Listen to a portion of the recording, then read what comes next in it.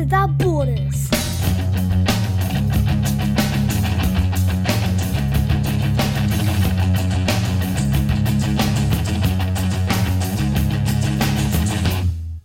Hi, Daddy. How are you? Hi, Daddy.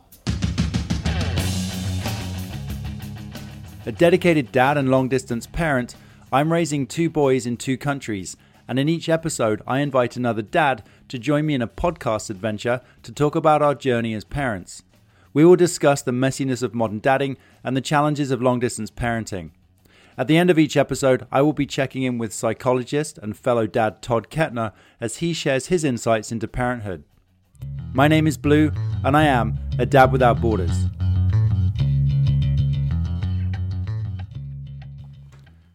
Hello and welcome. And on this week with Dad Without Borders, we have Kirkland Shave.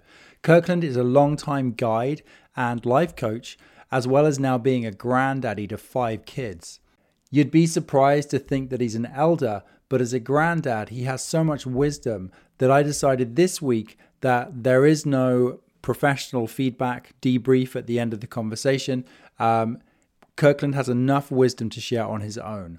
So it's just a conversation this week and not joined by Todd or Catherine that usually join at the end of the show as professionals, Todd as the psychologist, and then Catherine, who will join sometimes as well as a registered clinical counselor.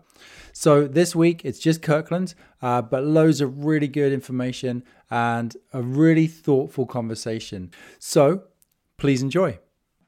Kirk, thank you so much for joining me on the podcast today. I'm really excited for this conversation. You are a man I've known around town for some time who has a lot of experience as a dad.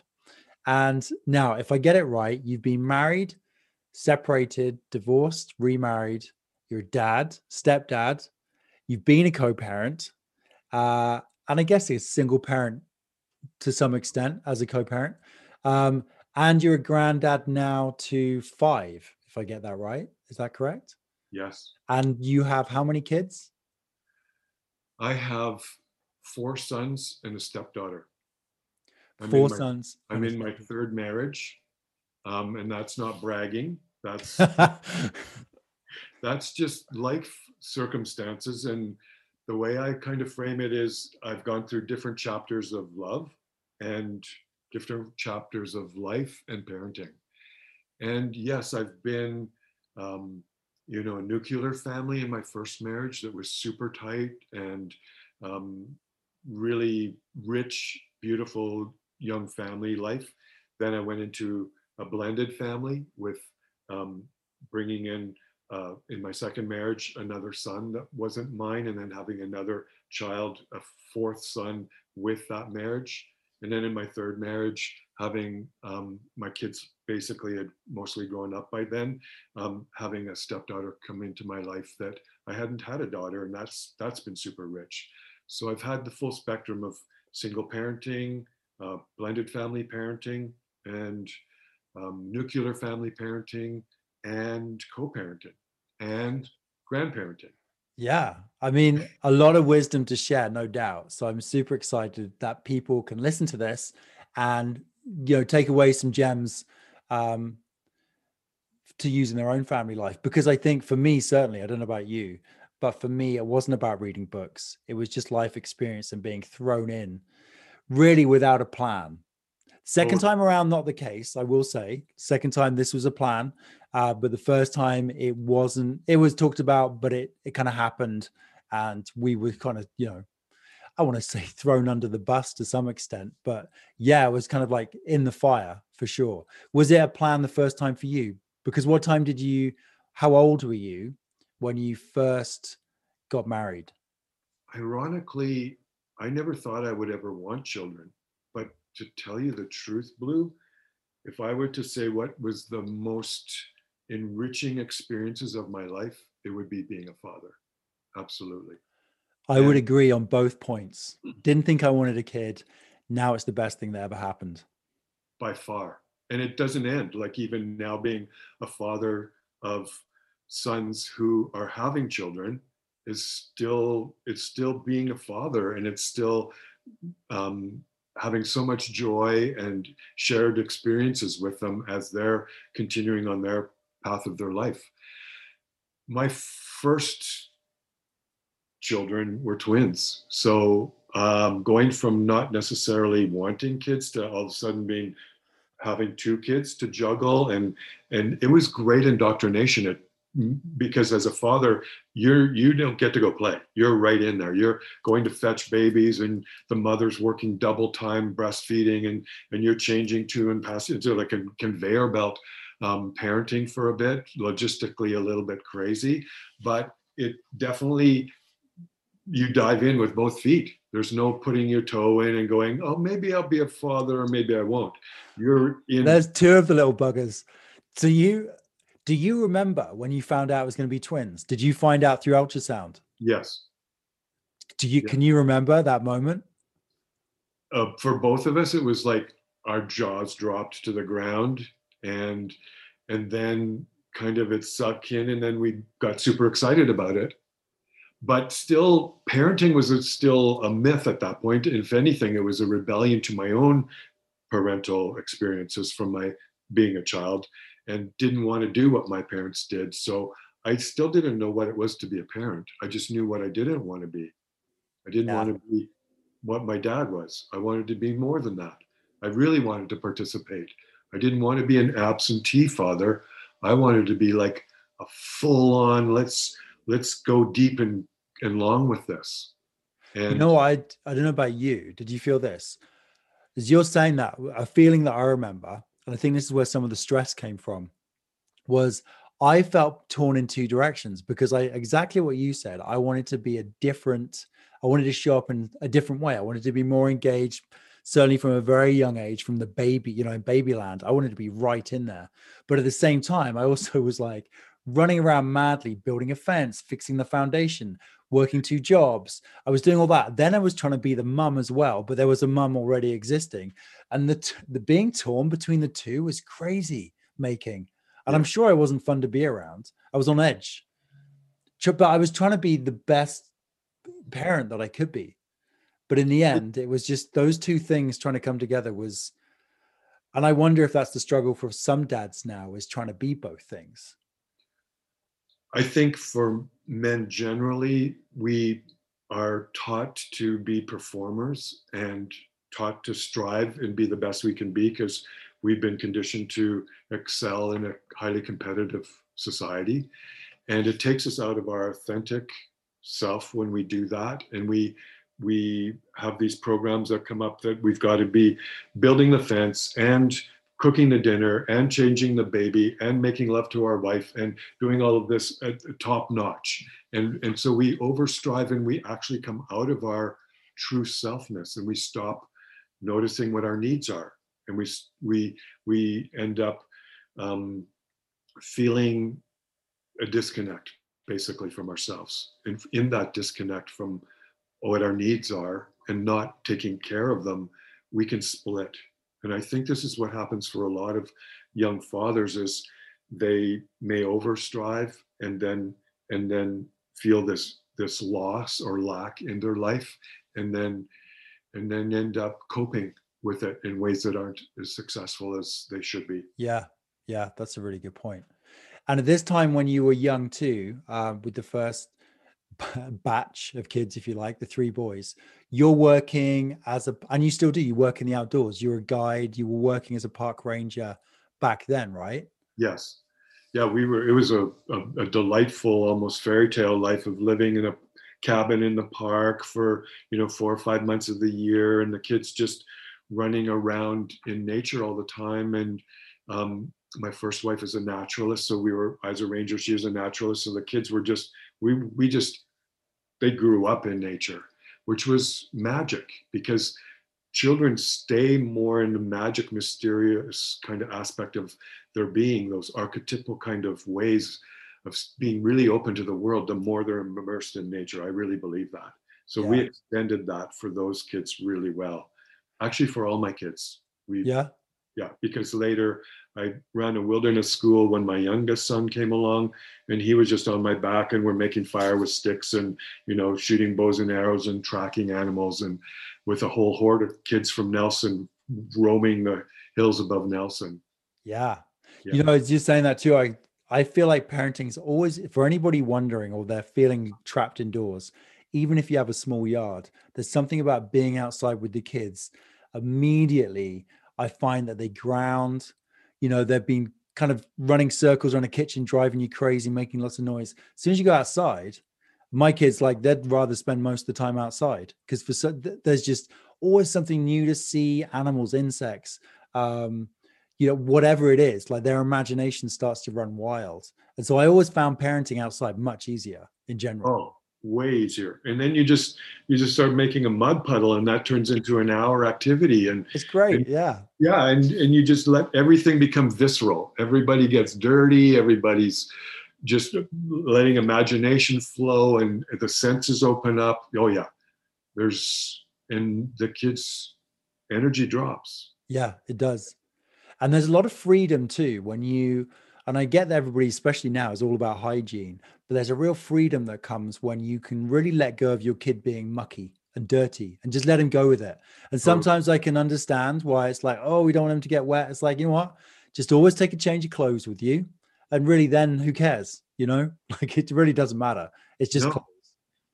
Well, and a fire too. Like my kids all grew up around so-called dangerous things. They grew up feeding the fire, and the kids are smart. You know, a 2-year-old knows that a fire hurts, so they'll stand the right distance and they'll throw a little pine cone into the fire, and they feel connected to those primal energies. And I think it's essential. So I would definitely say to any father who's listening, even if you're in an urban place, try and get out on the weekend for a little bit of play in nature, and it'll pay dividends for the children. And you know what I find too is those are the memories that stay with them. For You sure. know, like that one time, it could be one time they ever got in a canoe with you, they won't forget it, you No. know?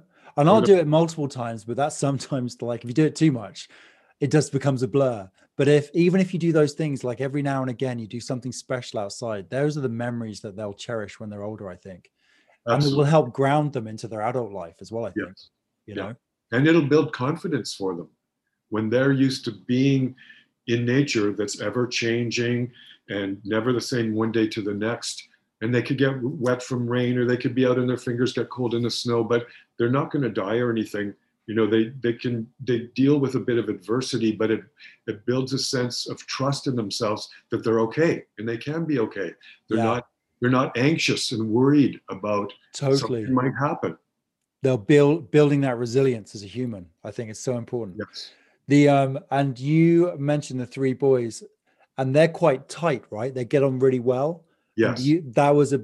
do you think that it sounds to me like the nature experience was something that really brought them together and grounded them for that? The nature experience, and then when we went through prenatal classes together with our midwives, and we met other young couples that were having their first kids, we bonded with them and created a little tribe. So then we would be doing potlucks together or going into nature as a few families together, and the kids had that bonding that really helped them also feel grounded, so that even when our relationship fell apart and we had to go into separation, I believe that the kids were also held not only by that triad that was tight, but also by their friends and through the community, feeling like, oh, our parents are not going to be together. That means the whole world's going to fall apart. I don't believe that they felt the world was going to fall apart. It wasn't their ideal, of course. No child wants that to happen, but they even saw other families that shifted out of primary relationship too, and it became a certain norm that they just thought, okay, well, I'm going to see my father for a week, and then I'm going to stay with my mother for a week, and I see my friends doing that with his parents, and yet we'll all get together at the beach and have a potluck together. Yeah. Yeah, I think you're right. It's so important to have the community hold the kids as Yes. much as the nuclear or the whatever, the home family. Yeah, because actually when I was thinking about it, and I just had the one kid, my oldest, who's 7, who was going back and forth co-parenting. So we were 50-50, but it wasn't quite week to week because he was very young, but he was really comfortable. it was quite interesting. Like, we actually saw a counselor at one point, and she looked at us kind of aghast and said, "You should be really proud of that fact, because Totally. he's so adjusted to it." But I think, as you said, and I hadn't thought of that, he was really held by the community. His mum, very social. I've lived here for, on and off for 20 years. I have a huge community as well. And so the funny thing is, he would know who he would see with me. He knew the kids, he knew the parents, and he wouldn't talk about the other community. And then when he was with mum, he adjusts, and that's who he sees. And he just, yeah, I think I hadn't thought about it, and appreciated the community around him in this way. Anyway, I always knew he had a big community, but how much that does support them, I hadn't quite thought of it in that way, I but it's think true. I think it's slightly tribal, and I think it's natural for us to be in that state. And then ultimately, though, I think it's up to the parents to put aside their differences if they are partying, and focus primarily on making sure the child doesn't believe that it's their fault, because that narcissistic perspective of life that all children have, thinking that the world revolves around them, also incorporates whether their parents are happy or not has to do with them. So if the parents are very maturely, doing the baton pass with the child when they're sharing, and never talking the other parent down, and all of those mature ways of being, all that pressure on the child tends to drop. Totally. And So I they think don't have, that's where the therapy and the counseling and getting absolutely. support really, really helps a lot. Yeah. And we did, and maybe as a couple at the time, we could have done that sooner than later, but certainly for myself, working on myself and growing really helped me support my kid in that transition. And then the nesting thing too, where he was staying in the home and we would take turns in the house. Mm-hmm. We only managed it for 3 months, Mm-hmm. but then it just couldn't keep working. But I felt that was a good thing too. That Absolutely. nesting for the kids. Yeah. I Just think, there's that stability, right? yeah, totally, Blue. I agree with that. How do you become that better human, that better father figure? But like, is it just life experience, or do you lean to counselors, therapists, other men? Like, Mm-hmm. what's been the best growth for you? I mean, all of it, I'm sure, but Well, I mean, I was fortunate to get turned on to meditation when I was 17 from an older hippie mentor back here in Nelson, actually in 1972, and that started opening up my mind to being present, and that helps. On the other side of the support system is definitely therapy, and good therapy is really important. Not somebody that you go to and you complain about your parents for 5 years. You go there and you get homework, and you go out into the world with your relationships and your workmates and your siblings and everybody, and you practice rewiring yourself from childhood patterns. And I think for men, I've been in various men's groups since my 30s. I think it's very important for men to come together as men. And a lot of times we're isolated. A lot of times we think we have to hold it all in. A lot of times we've been trained and conditioned into this sense of grandiosity where we've got to have all of our shit together. And if we don't, and we're uncertain, we certainly don't talk about it. We can't be vulnerable. We can't be unsure. We can't be tender. These are all masculine traits, but we grew up believing that they're feminine traits. But somehow in our adult life, we have to come back to realizing that these are also masculine traits too. And we can be better fathers and better lovers and better co-workers and everything if we reclaim those aspects of ourselves. yeah, totally. And I think I really think it is important to go I think for anyone to go and see a counselor, because we're all in relationships. We're all faulted as humans. None of us are perfect. We're all just trying to figure it out and gain some wisdom as we go through. And often it is through our peer group, which may not always be the best support network that we have, not always. Um, yeah, so I'm a big fan, and you got to find the right one as well that works for you. There has to be that, a natural rapport between you and your counselor. And I've had great luck. And it's not something I do all the time, but just every now and again, I feel like, I need to check in. I'm feeling frustrated with work, or, we're having this like ongoing kind of like, I don't know, argument or whatever about something. And, whether it's to learn about active listening, not many people are very good at listening. I find. So, just to learn those basic skills, right? Being able to listen and actually empathize with somebody else. And again, not everybody's good at that. I think it's hugely important. I will say this about the men's group. I can't help it. I have to say this. I don't know if there's a stigma for me around men's groups. Like I love chatting with other men, or if it happened, but the idea, I don't know why, maybe you could really sell me on men's groups here. Do they focus on parenting? Do they focus on like how, yeah, sell it to me. Give me a little bit of background. I mean, back in the 80s and 90s, when that whole movement started, it was definitely, there was some flakiness going on. And there was, this, let's go out in the forest and drum and do, some, pseudo pagan rituals and stuff. And I've been through that. I can tell you, I've been through that. I've been through the sweat lodge ceremonies and all of that kind of stuff. What I really believe works is a bit of a multi-generational or multi-age group, small group, maybe only 7 men, that over time, the foundation of trust grows. And doing things like just even taking turns cooking a dinner and sitting around and talking about parenting, or talking about our fathers, or talking about the reactions that we bump into with our mates, whether we're heterosexual or homosexual. It doesn't matter. There's humanity around reactivity in any relationship.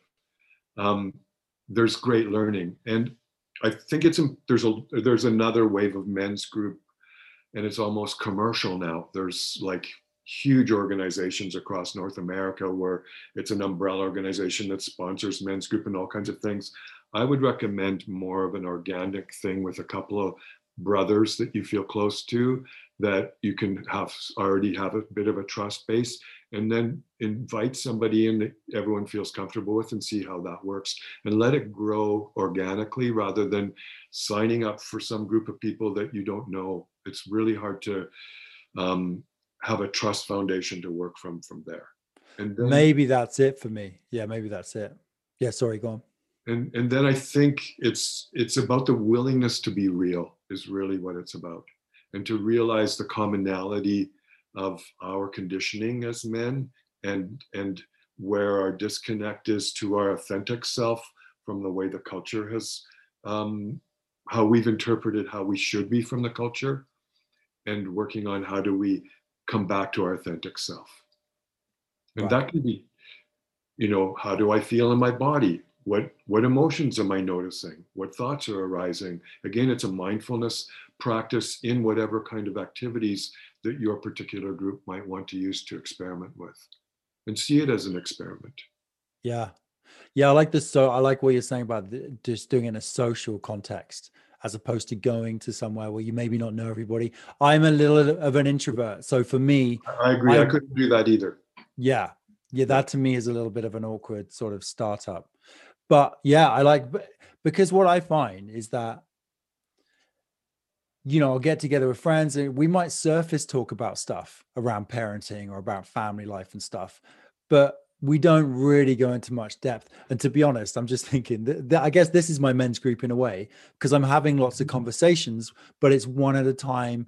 And I would love if, I don't know if it will happen, but if I do a barbecue and bring some of the guys that I've been talking to together, might be fun at some point, something like that, right? Oh, I think that would be really great. Just to build that sense of community, because I really do enjoy talking about this stuff. And I find that, I don't know, guys they'll go there a little bit, but often it's, they're more interested in dropping into the skate bowl, or they're, you're skiing or whatever, and you get a bit of a chit chat on the way up maybe. And every now and again, a friend will really open up to you, and then they'll shut up again. And, and a few months later, maybe that conversation opens up again. And yeah, I just want to do as much as I can to encourage that. So, even if people listening to this are encouraged, like, oh, it's okay to talk. It's okay to feel Definitely. this stuff, It's important to, because it's so easy for a man to hold it all in and then be uncertain and feel groundless and not know if they're making the right decision and have concerns and worries. But to be able to talk it to other brothers, and again, I like to mention that in the group I'm in right now, there's a couple of us in our 60s and then some down into their 40s. And so some have young children and some of us are grandfathers. And so to hear from older men to say, you know what, you don't need to sweat the small stuff. You've laid the foundation. You might feel like your teenage kids are like rebelling right now and they don't like you, but don't worry, they'll come around. Like there's these cycles that happen through the growth of the children, through their youth to their own adulthood, that having the wisdom of going through and watching it, if, like I said, if I was to go back and be a parent that's in my 60s, I would definitely be more chill. I'd be definitely more present and more chill. Yeah. And you know what? That's my exact experience with number two. Mm-hmm. Because, I'm 46. So, 44 when I have Indy, who's our youngest. And yeah, it's a very different experience. Partly age and partly you've been through it once. Yes. Yeah. And I talk about it with my partner who and yeah, it's when it's your first time, things do feel a bit more fraught. When the nap time gets missed or they don't have enough vegetables that day, there's a worry that comes. You're like, hey, it's good. Tomorrow's another day and then nothing bad's going to happen to them overnight. So it's all good. But in the first wave, like I can't imagine having twins as your first go around. Yeah, I cannot imagine. The logistics were big, but there was also a lot of delight. You got these two that are interacting with each other and there's no relationship that's closer. They sleep in the same crib together. And right. Yeah, it's super tight and really fun to be a part of watching them become through that. Yeah, amazing. Yeah, it must be a trip actually. So here's a question for you, because you've got the twins. You said that the three boys really bonded well together. Yes. And how much a part of that was the outdoor experience? You're a park ranger. They're spending all this time outdoors in nature together and exploring, which, as you know, watching a young child explore nature and the outdoors in those early years is it's something else. Like it's the best. Yeah. Yeah. The delight and the freshness of everything is so enriching for the parent or the grandparent to go, oh man, they're just looking at this little piece of bark or whatever it is. And it's like they're tripping out on it. And see, it just takes you out of the mundaneness of life and just reignites this excitement about this every subtle thing that's out there in nature. Yeah. So yeah, I think honestly, I'm a huge believer that nature is where it's our home. So growing up in nature, they feel home anywhere. Like they could feel home at the ocean, feel home at the top of a mountain, feel home on a trip to Costa Rica and doing a zip line through the canopy or whatever. They just feel like it's home. They're sensorially awake all the time. They're super present. They're calm and grounded. And I think being in nature is almost the antidote to attention deficit. Right. Yeah.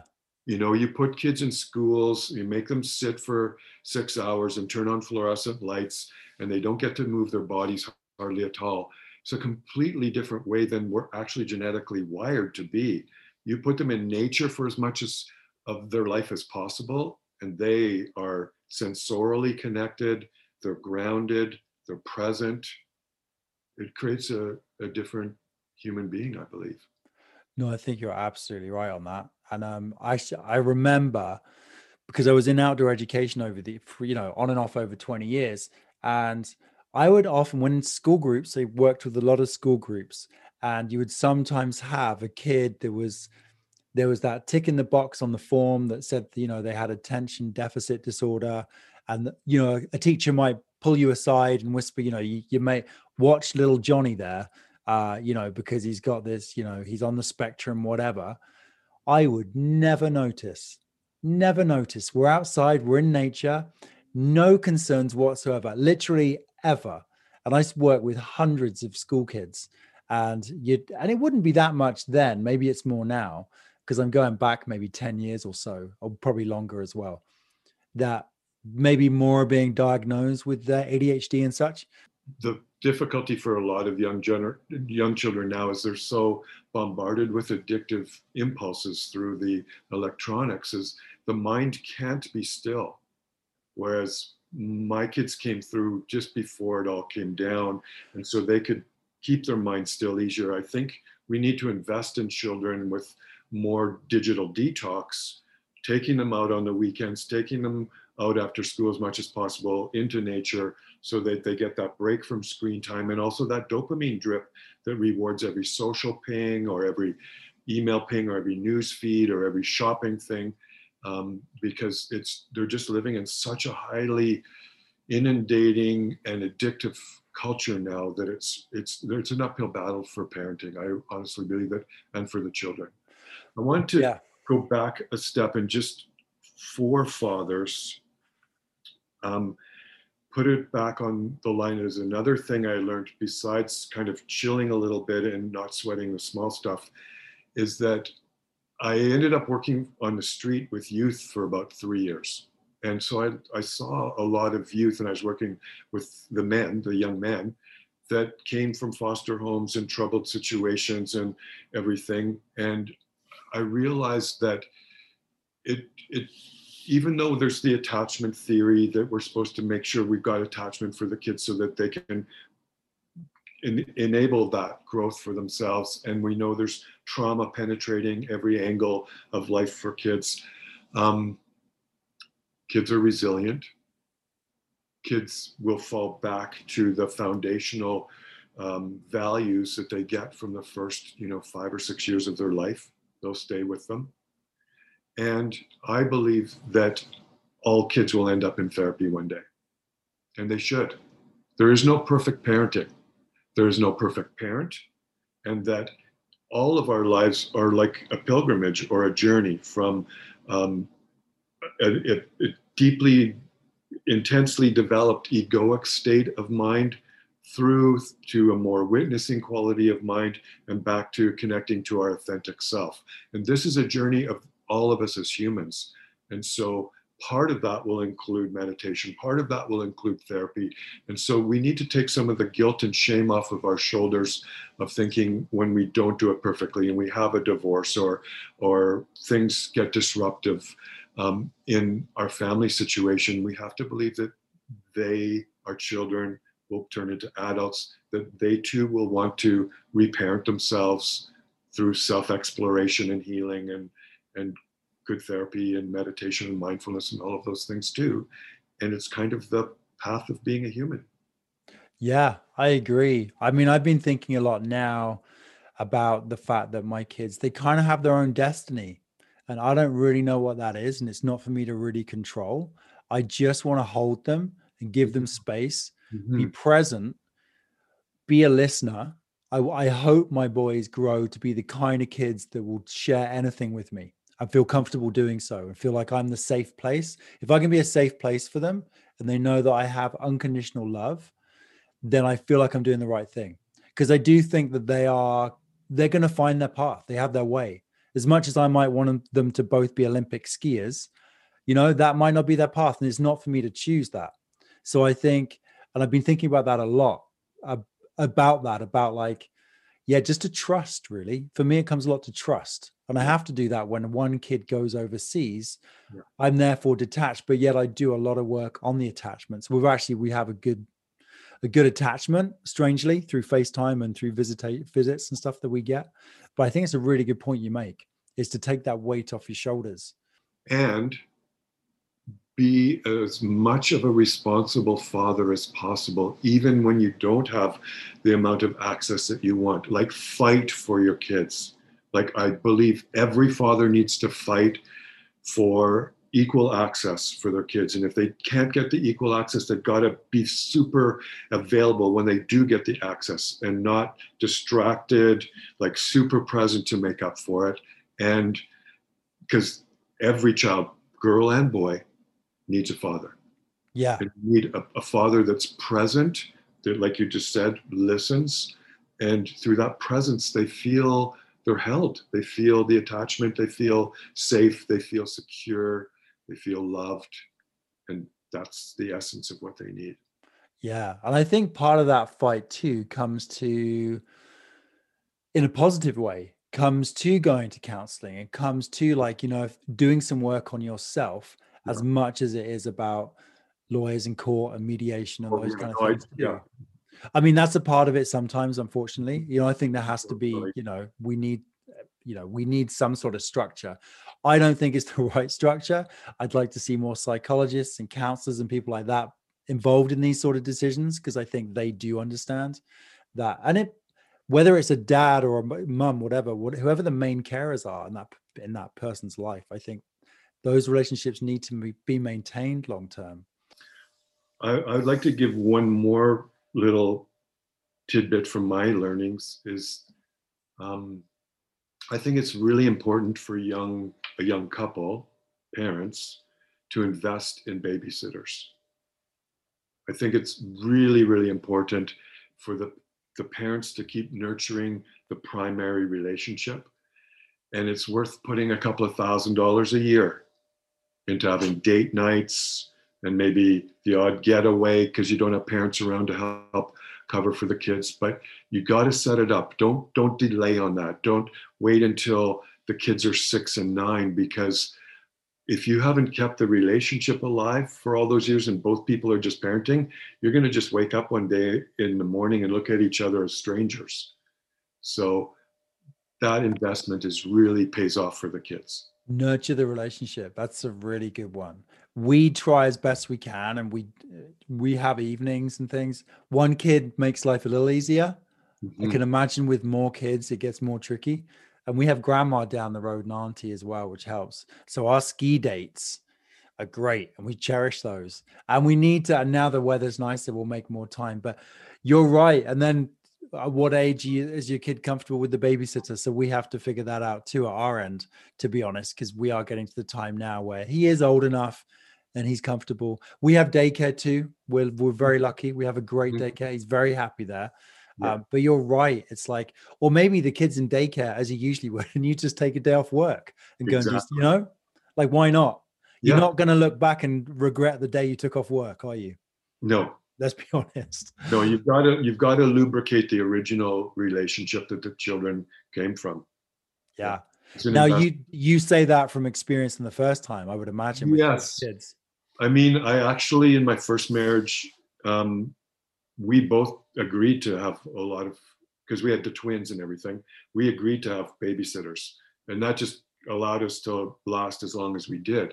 If we hadn't done that, I'm sure it wouldn't have lasted until the kids were like, 8, 9 and those ages. Yeah. No, it's a good reminder for people. I think now too, especially in this area, I feel like there is, and I've been there before, that attachment parenting style when you don't, it's almost like a trust or a fear that if you or I'm a bad parent because I leave my kid away, right? Yeah.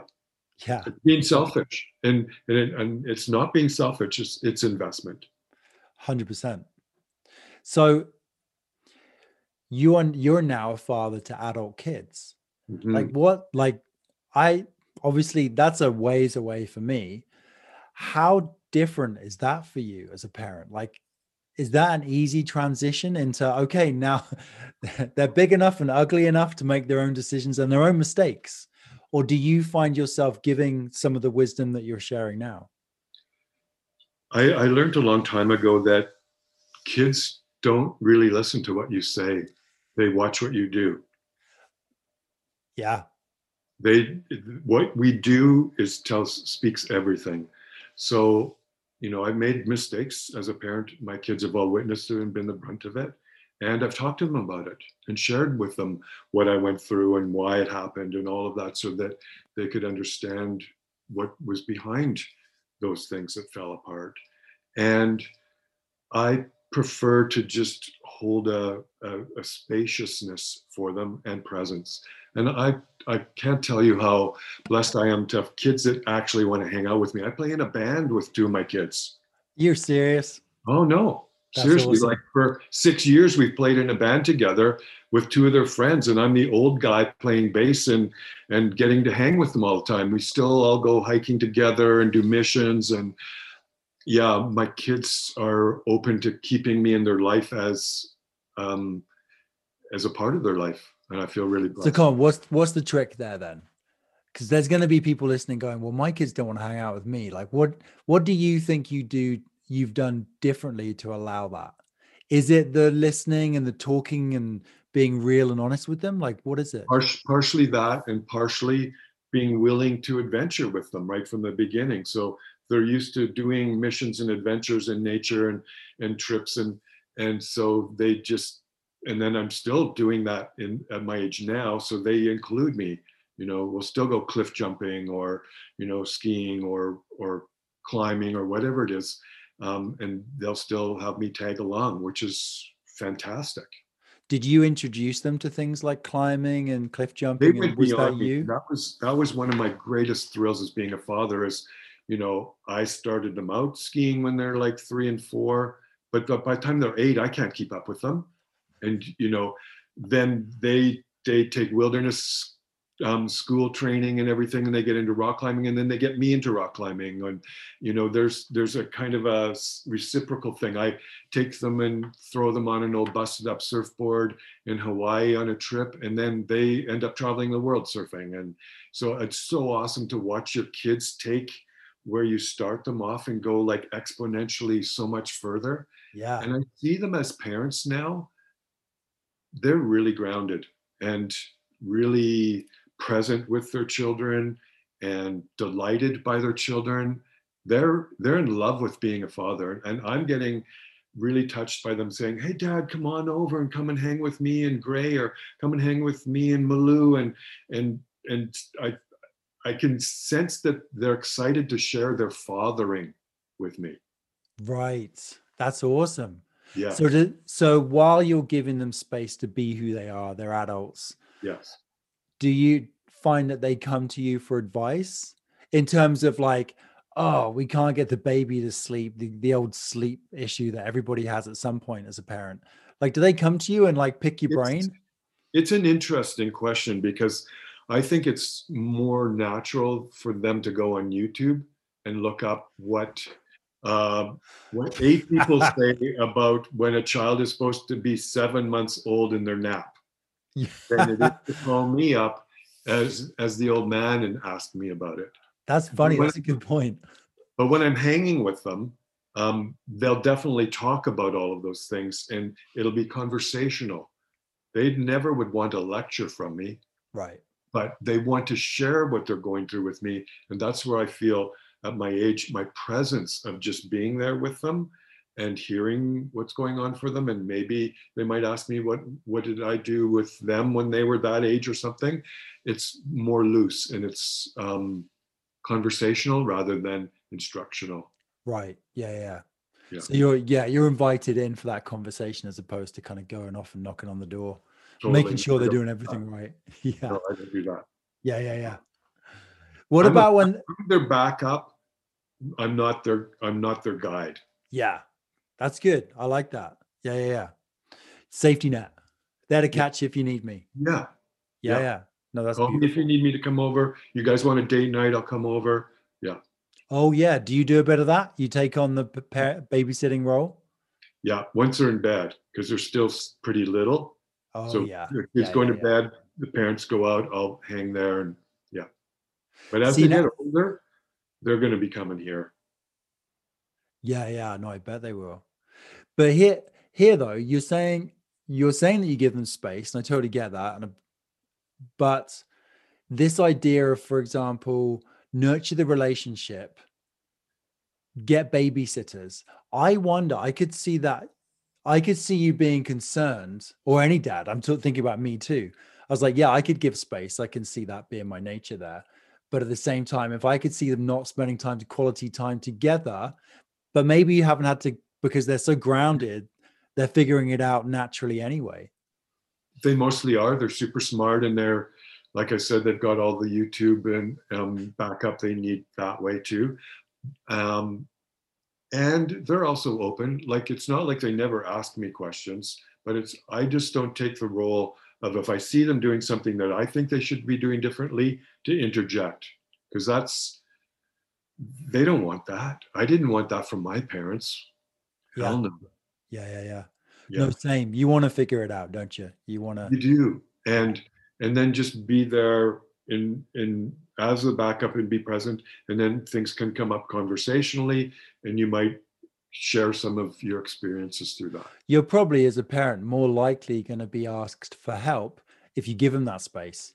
If you're that, and we've experienced that, not with my parents necessarily or anyone in particular, but we've definitely had some people, they just like to tell you, and it can be peers too, how to do things and stuff. And I think you just got to let everybody figure it out to some extent, unless someone's flailing. That might be different.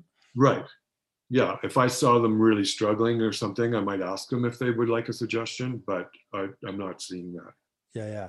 What about before they're even, and again, thinking about being a dad and to kids, as they're teenagers, did you find that at some point, and when was that point, where they kind of wanted to bust out of home and bust out of the small town and go and see the big world? Like, at what age? And I'm thinking it's probably a teenager kind of issue that comes up.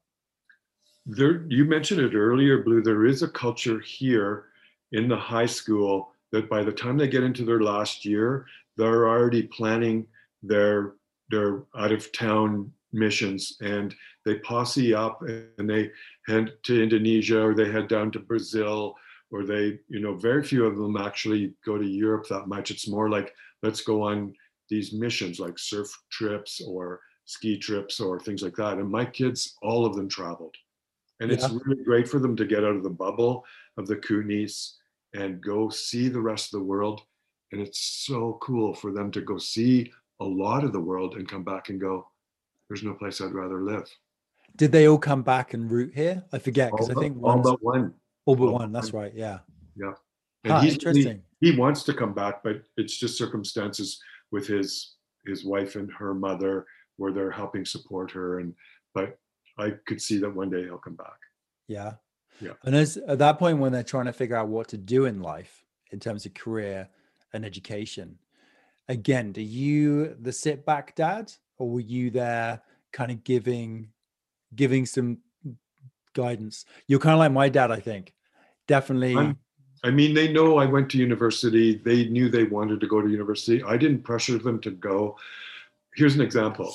I grew up having to play the accordion in little lederhosen and a bow tie when I was, 6 and 7 years old, because my grandparents decided to pass an accordion on to me.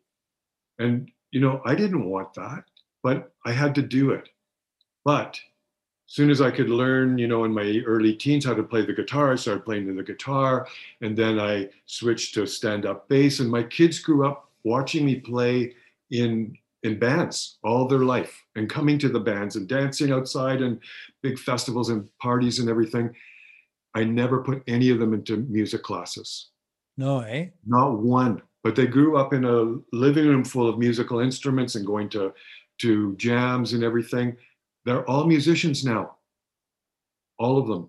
That's awesome. They just found their own way. All self-taught in different ways, being musicians. And even one of them went on to the music school. So I would rather be osmotic so that they absorb things and get a sense of what they get turned on to. Most of 3 of my kids didn't go to university until they're in their mid-20s. Not a bad thing though, because then they know what they want to do, right? Exactly. Yeah. And I didn't. I felt. And then they just aced through everything. Then they just, once they knew what they wanted, they were so passionate about it, and away they went. Yeah, I went too early for me, for sure. But that was a little bit of expectation, to be fair. Yeah, from our parents.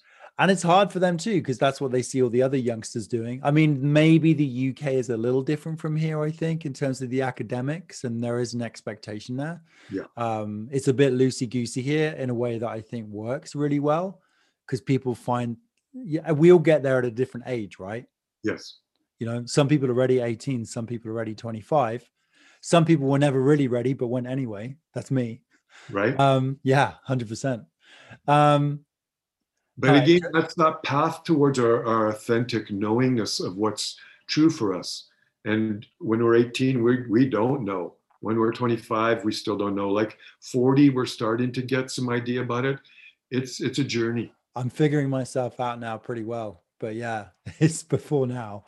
Yeah, it is. It's a crapshoot. It just, yeah, it's a constant, yeah, being human is just constant growth and constant learning, you know? That's the way it should be. It should be one big lifelong experiment, mindfully noticing what things are working and what things aren't, and then we adjust. Otherwise, it's just going to be boring. Yeah. We just follow the mainstream. It's way better to experiment and Yeah. try this. Yeah. Yeah. Yeah, And that's the beauty of where we live, I think, like we've said. yeah, I think so too. So, how do you see the role of a modern dad? Because thinking about how you were raised, how you raised your kids, and now how you see them moving forward with their families. I'm watching my sons take maternity or paternity leave for like a huge chunk of time. They want to do the attachment. They understand it and they're going to go for it. I never had that. I think modern dads, um, I do believe they need support.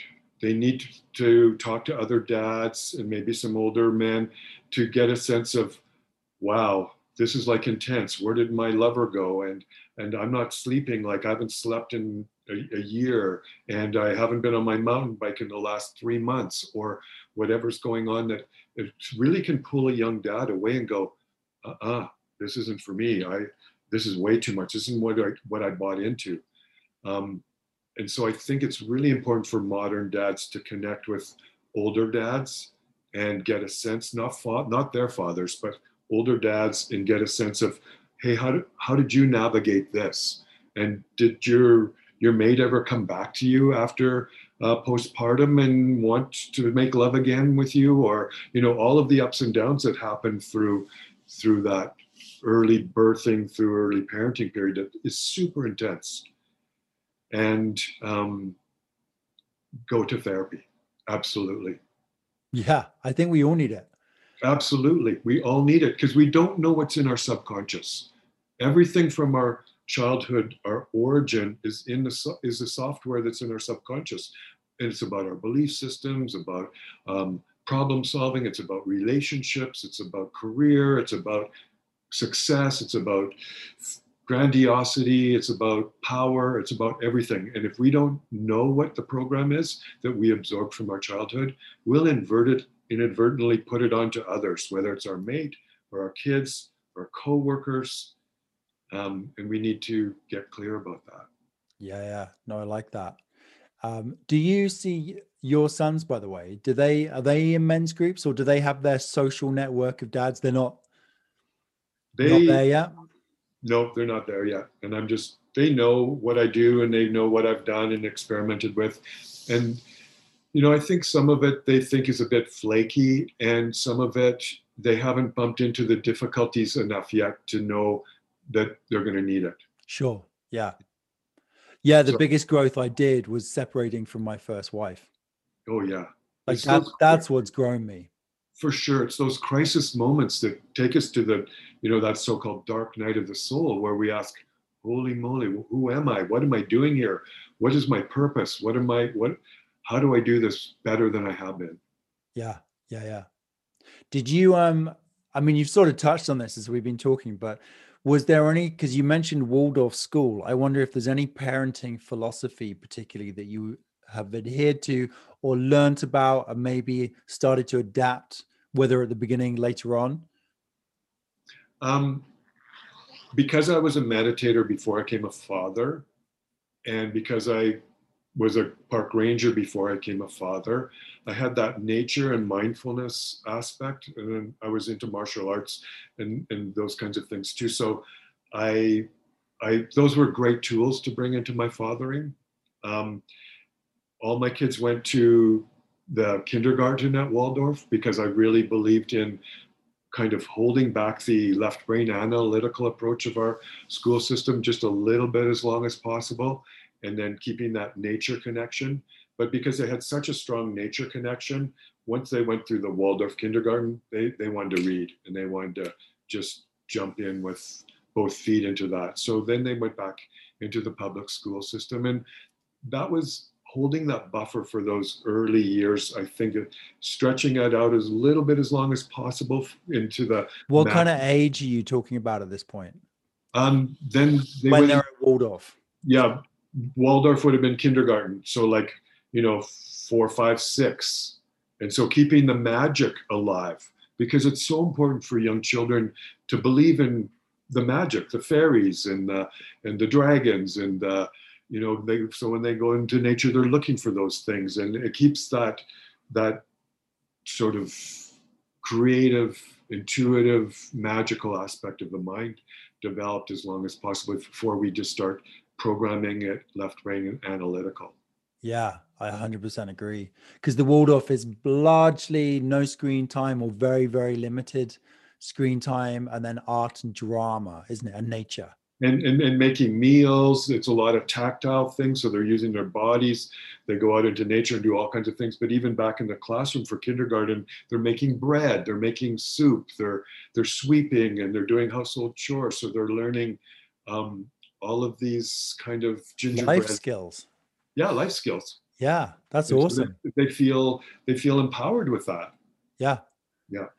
And I'll say to anybody that's thinking about Waldorf or hasn't heard of it before and wants to look it up, I worked with some graduates from Waldorf, and they graduate quite young. I'm talking 14, I think.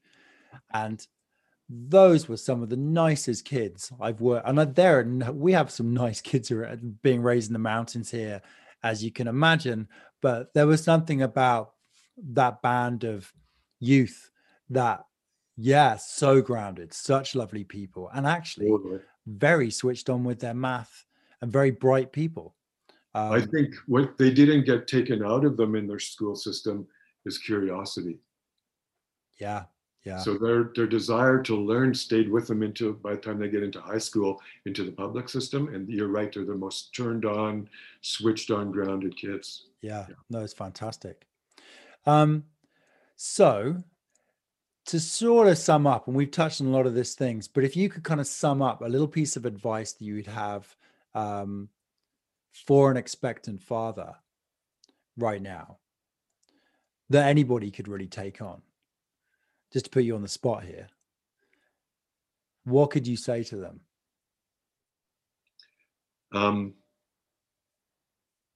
That the parenting isn't just mother-centric. How we talked about earlier, the prenatal classes and of course the mother's carrying the infant and births the infant and breastfeeds the infant. And it is mother-centric, absolutely. But that the father has to invest in himself too. And if it has to be outside of prenatal classes, he's got to connect in finding out with curiosity, okay, what is going to happen in the first 6 months or the first year? And then what do I do with my own needs? And how do I manage those within this massive change that's going to happen? And where do I get support for myself within my focal point of caring for the mother and the infant, so that the father still gets as many needs as possible met without being a boy, still being responsible, but doesn't feel like completely overwhelmed and blows his fuse and then checks out. Because I've witnessed that happen. I've witnessed that a lot of young men just kind of can't take it. And one of the things I would say about our valley is it's easy to stay a boy too long. In this area, for sure. In this area, it's Peter Pan syndrome. Yeah, it's a Peter Pan syndrome for sure. And so the man who's becoming a father, that's a metamorphic change. And that's going to be dismemberment of who he was as Peter Pan, and to standing up as a man. Standing up not only for responsibility for others, the family and his partner, but also standing up for what's true for himself. Because a lot of our fathers in their generations were disempowered men in the household. They That's didn't true. That is true. Yeah. they didn't stand up for their own needs and then negotiate them through, nonviolent communication skills with their mate to make sure that both were navigating as best as possible, getting their needs met so that the relationship can hold together through these difficult times. Well, they end up in the shed, the potting shed at the end of the garden, or in the so-called man cave or the garage or wherever. Exactly. Yeah. But yeah, I think it's a good point.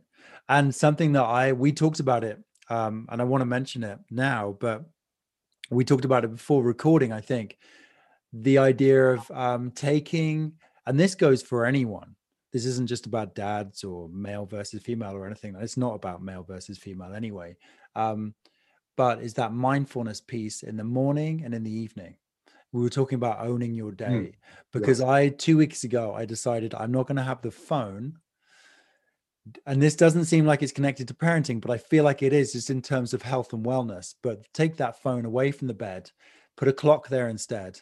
And so the first thing in the morning, I'm not being bombarded with other information, but I'm actually just taking some time for myself to get my head straight as to what my family needs, what I need for the day, or even just have quiet time, which is usually what I do. It's just have some really go out in nature for 10 minutes with the dog.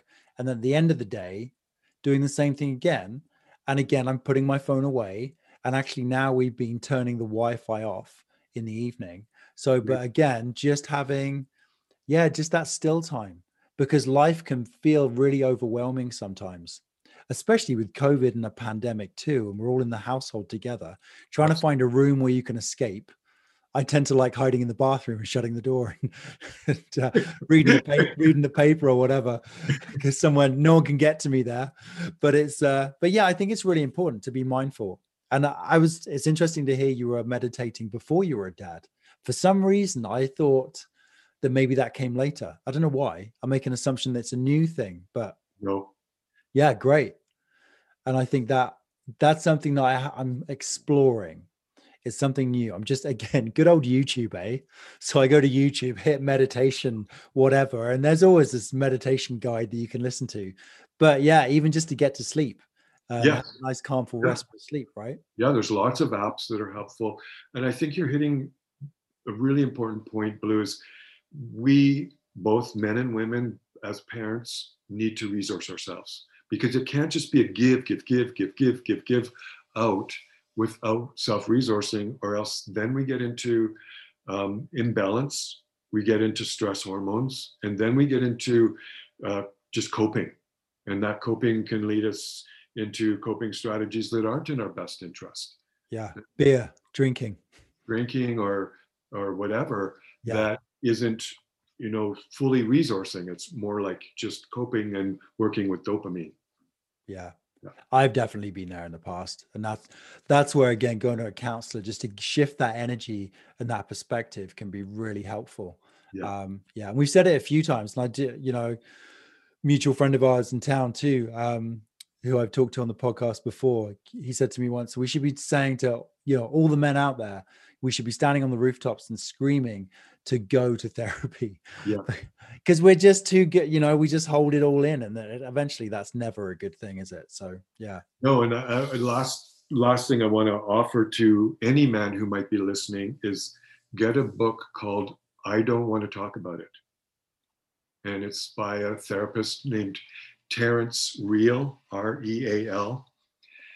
And it's talking about male depression, the unspoken aspect of male depression because of our disconnection to our authentic masculine, and how that shows up in addiction, how it shows up in rage, and how it shows up in, striving or performing, that grandiosity aspect of making ourselves be performers to get attention and feel comfortable with ourselves in the world, in this crazy competitive world we live in and have to work in. And we move away from our authentic self all the time we do that. Absolutely. So that's a great share. Thanks for that. It's a great book for any young man to read before they get to midlife and have to pick up the pieces then. And it's Terence Real, and the name of the book is? I Don't Want to Talk About It. Perfect. Great. What a great note to end on. And yeah, it's been fantastic talking. We could have explored so many different channels in this conversation. But yeah, maybe we'll do it again sometime. But thanks so much for taking time out, Kirk.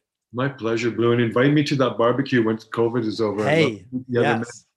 Let's do it. Okay, awesome. Thanks, man. All the best. Thanks for putting this on. I think it's super helpful for young men, for couples, for everybody to put this on the table and talk about it. So thank you. Yeah, thanks, man.